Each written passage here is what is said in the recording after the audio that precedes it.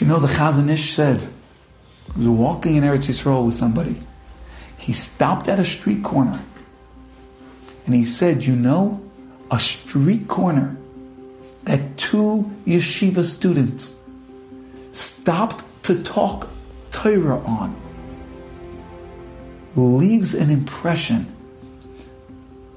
that a person coming afterwards can feel when they get to that street corner. Hear that? Chazon Ish said. On a street corner in Israel, he stopped and he said, for all intents and purposes, I feel the impression of holiness on this street corner. From what? From two guys. Two yeshiva guys. Did they think that they were changing the world? Did they? I bet you not. Did they ever think that the Chazon Ish can feel the impression they're leaving in the pavement? That's what happens when we go out there, my friends. That's what happens. We change the way exile looks when we go out there and we do something great.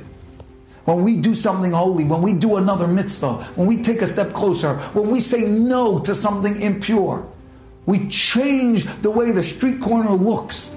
We change the way the pavement in exile looks.